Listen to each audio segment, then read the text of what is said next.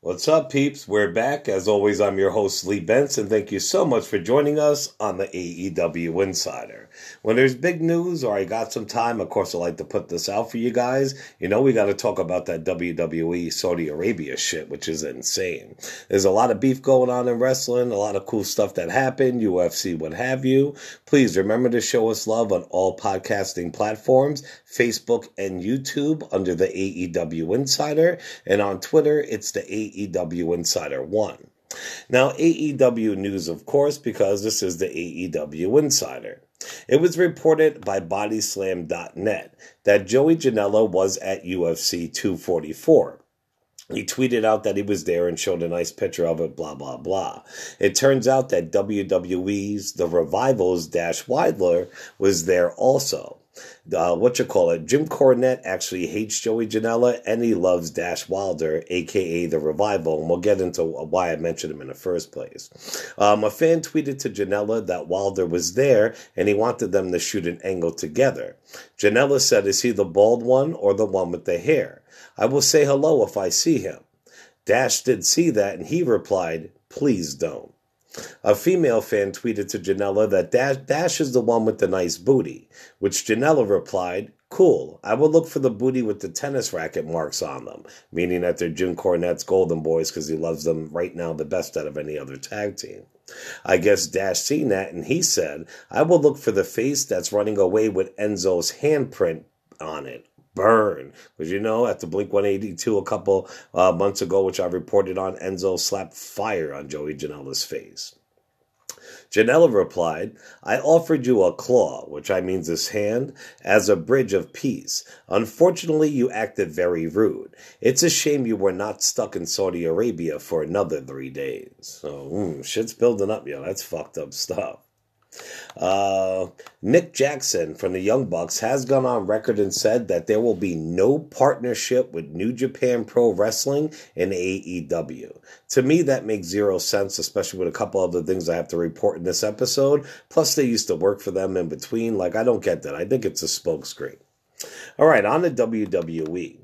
Now, we know WWE superstars, a lot of them didn't make it to SmackDown Friday night. At that time, we were told it was due to mechanical issues like the airplane.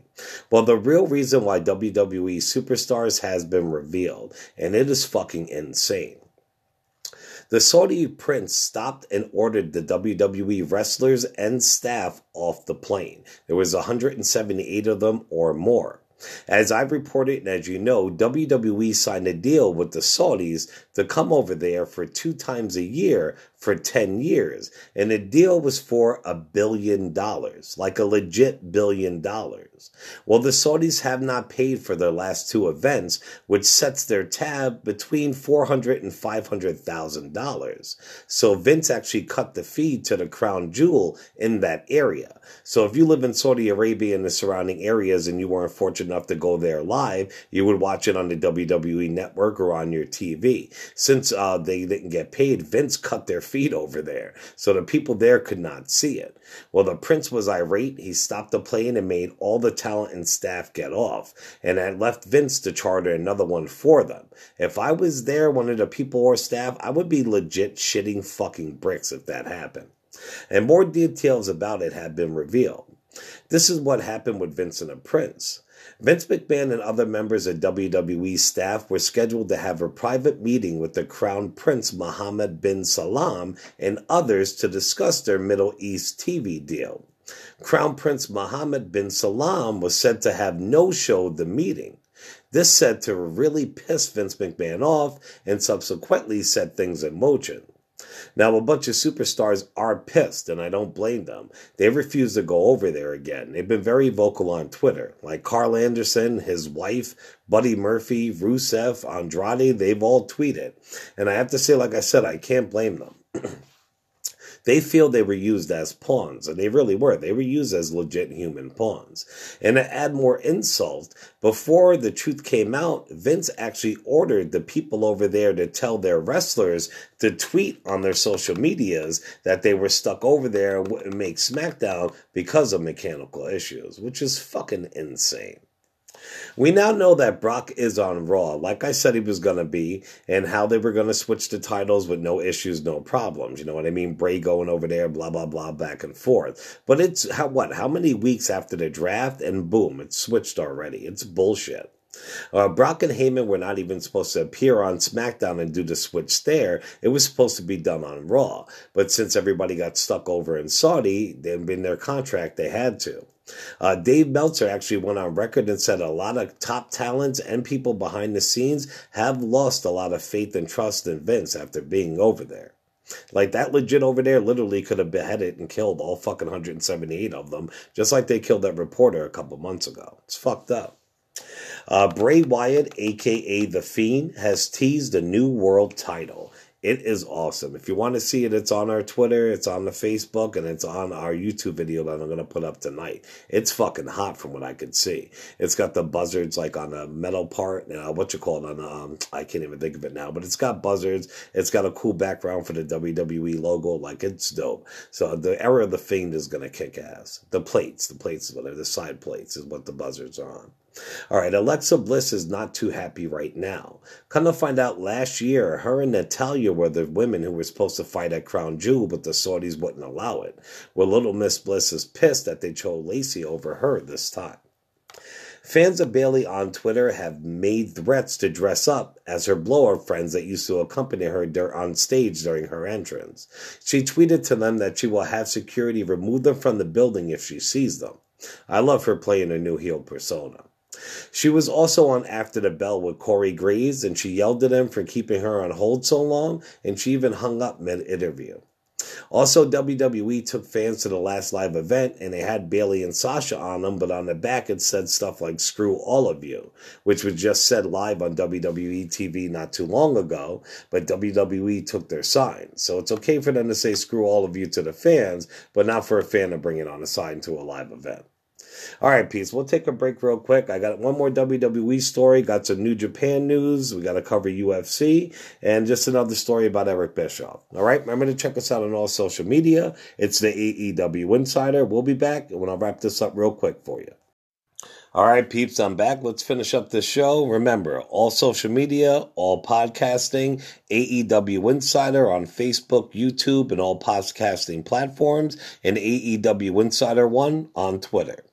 WWE has a new signee. It's not a wrestler, but it's behind-the-scenes talent, and it's awesome. He's an ex-WWE and ECW star. His name is Lance Storm. And it has been revealed that he will be returning to WWE as a producer.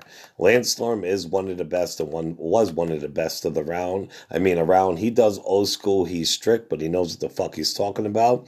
And that's a good sign for them, trust me. All right, New Japan. It looks like Hiromu Takahashi is back. If you remember, I'd say almost 2 years ago, he was in a New Japan live pay-per-view match and he landed on his neck. He's not been on TV since.